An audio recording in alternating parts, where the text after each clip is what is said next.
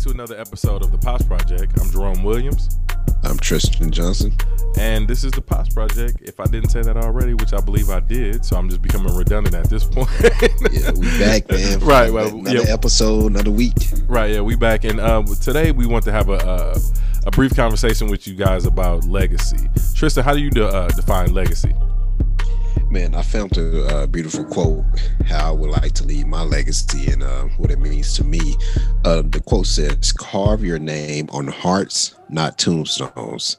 A legacy is etched into the minds of others and the stories they share about you." And this is by Shannon Alder. Shannon Alder. Yep. So, that kind of speaks in totality of, what I want my legacy to be. How do you feel about that quote? Oh, I think it's an amazing quote because when I think of legacy, that's what it means to me. It means my impact that I left with my loved ones and people who care about me. So I think that's a beautiful quote. Absolutely, man. And you hit it spot on because during the discussion and what we were talking about in the notes, and we were just talking about the financial stability to a certain degree. I know I read something where you said debt and paying off your home and stuff, but for me, the big part of it is, like you said, what the impact that you leave on your family and how they feel about you, what people around your community got to say about you. Exactly. That's exactly how I feel about legacy, and that's the biggest thing that I would like to leave is in my memory, or people's memory of me, is how I made them feel and how I impacted their lives. Because just a practical way of thinking about legacy is some type of financial thing that you left your children, whether it's life insurance, paid off home, or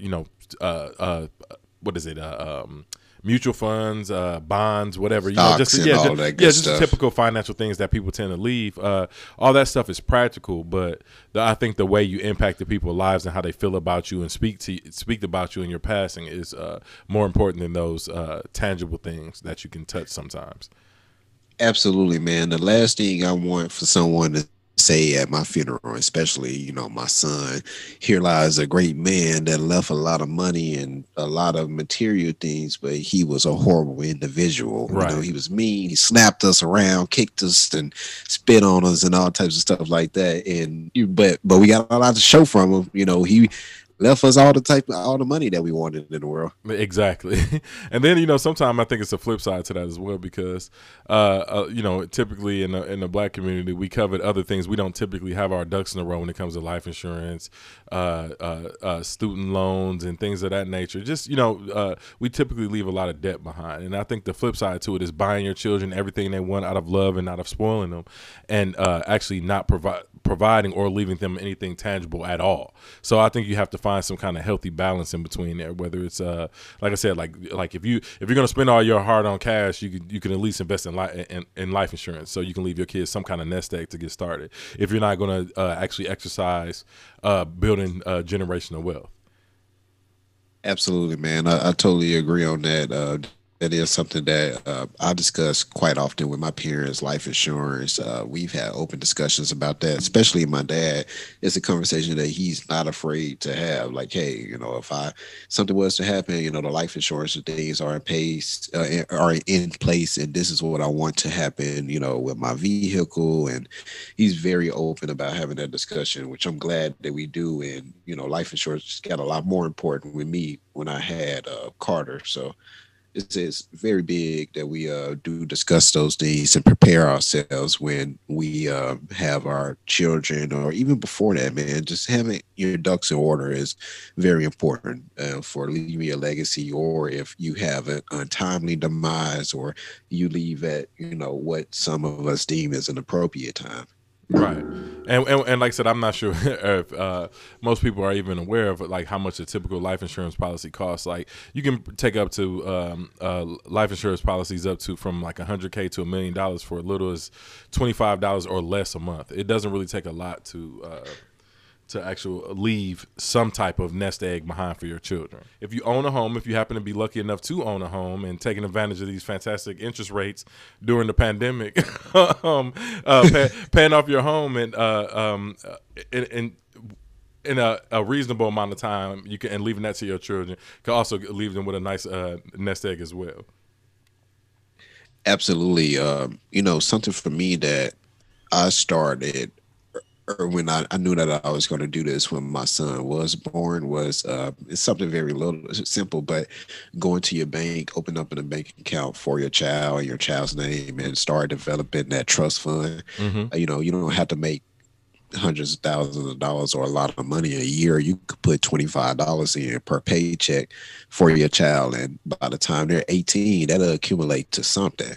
It may not be a whole lot, but it's a hell of a lot of money that you could leave behind with just $20, $25. And think about the stupid things that we do when we get paid with $20 and $25. On the ride home on a payday, that's a meal from your favorite restaurant or whatever, just on that drive home. So imagine what doing that could do to your child's future. Exactly. The way I like to break it down for people is in numbers that they can understand. Because if you think about it, $27 a day is just under $10,000 a year. $27 a day, and if you can kind of wrap your head around, I'm going to save $27 a day for a year. That'll net you just slightly under $10,000. And even if you don't reach your goal of $27, if you reach half of that, if you just do half of $27 every year, every day for a year, you'll save $5,000 in a year. So if you take that and you put it in a mutual fund or in a savings account that actually grows, you will be gaining money, interest every year on your child's future. So just something to think about, and how you would like to define your legacy. Absolutely, man. Damn, I didn't even think about it like that. $27 a day, that was $10,000 a year. That's a phenomenal savings plan that you could put in place just for yourself or for your child. That's not a hard breakdown at all, and it's extremely tangible to get there and to make that go for your children's future. Exactly. So basically, to break it down even in smaller terms for you, that's $189 a week. So if you can save $189 a week, you can save $10,000 in a year. I can tell you some of the dumb stuff that I've done with $189 a week. Exactly. So I just, like I said, we like to provide practical information. So I just wanted to give my listeners a little bit of that, just so you can think about what little it takes to kind of secure a future for your child. And if you're starting now as a beginning parent, like I said, that'll be quite a nest egg for your child in the future. But like I said, as well, you also want to make sure that you're not just concerned about the financial part, that you're actually leaving a legacy of love and respect behind as well. Absolutely, man. And that's a big thing to me, man, because a lot of people out here who parents were financially okay and they did well for themselves, but just was horrible individuals. So always keep in mind, every little thing that you do impacts your child. They see it, they follow after you. So making sure that you make the proper, I don't want to say the proper decisions, but just being a respectful, loving individual and caring, some of the simple things that we think about every day, but we don't always do, goes a long ways on the impact of your child and leaving your legacy behind. So, and that's the big part of it for me. With anything, when I clock out, I want to be remembered as a good individual, someone who was well respected and people loved and cherished. Exactly.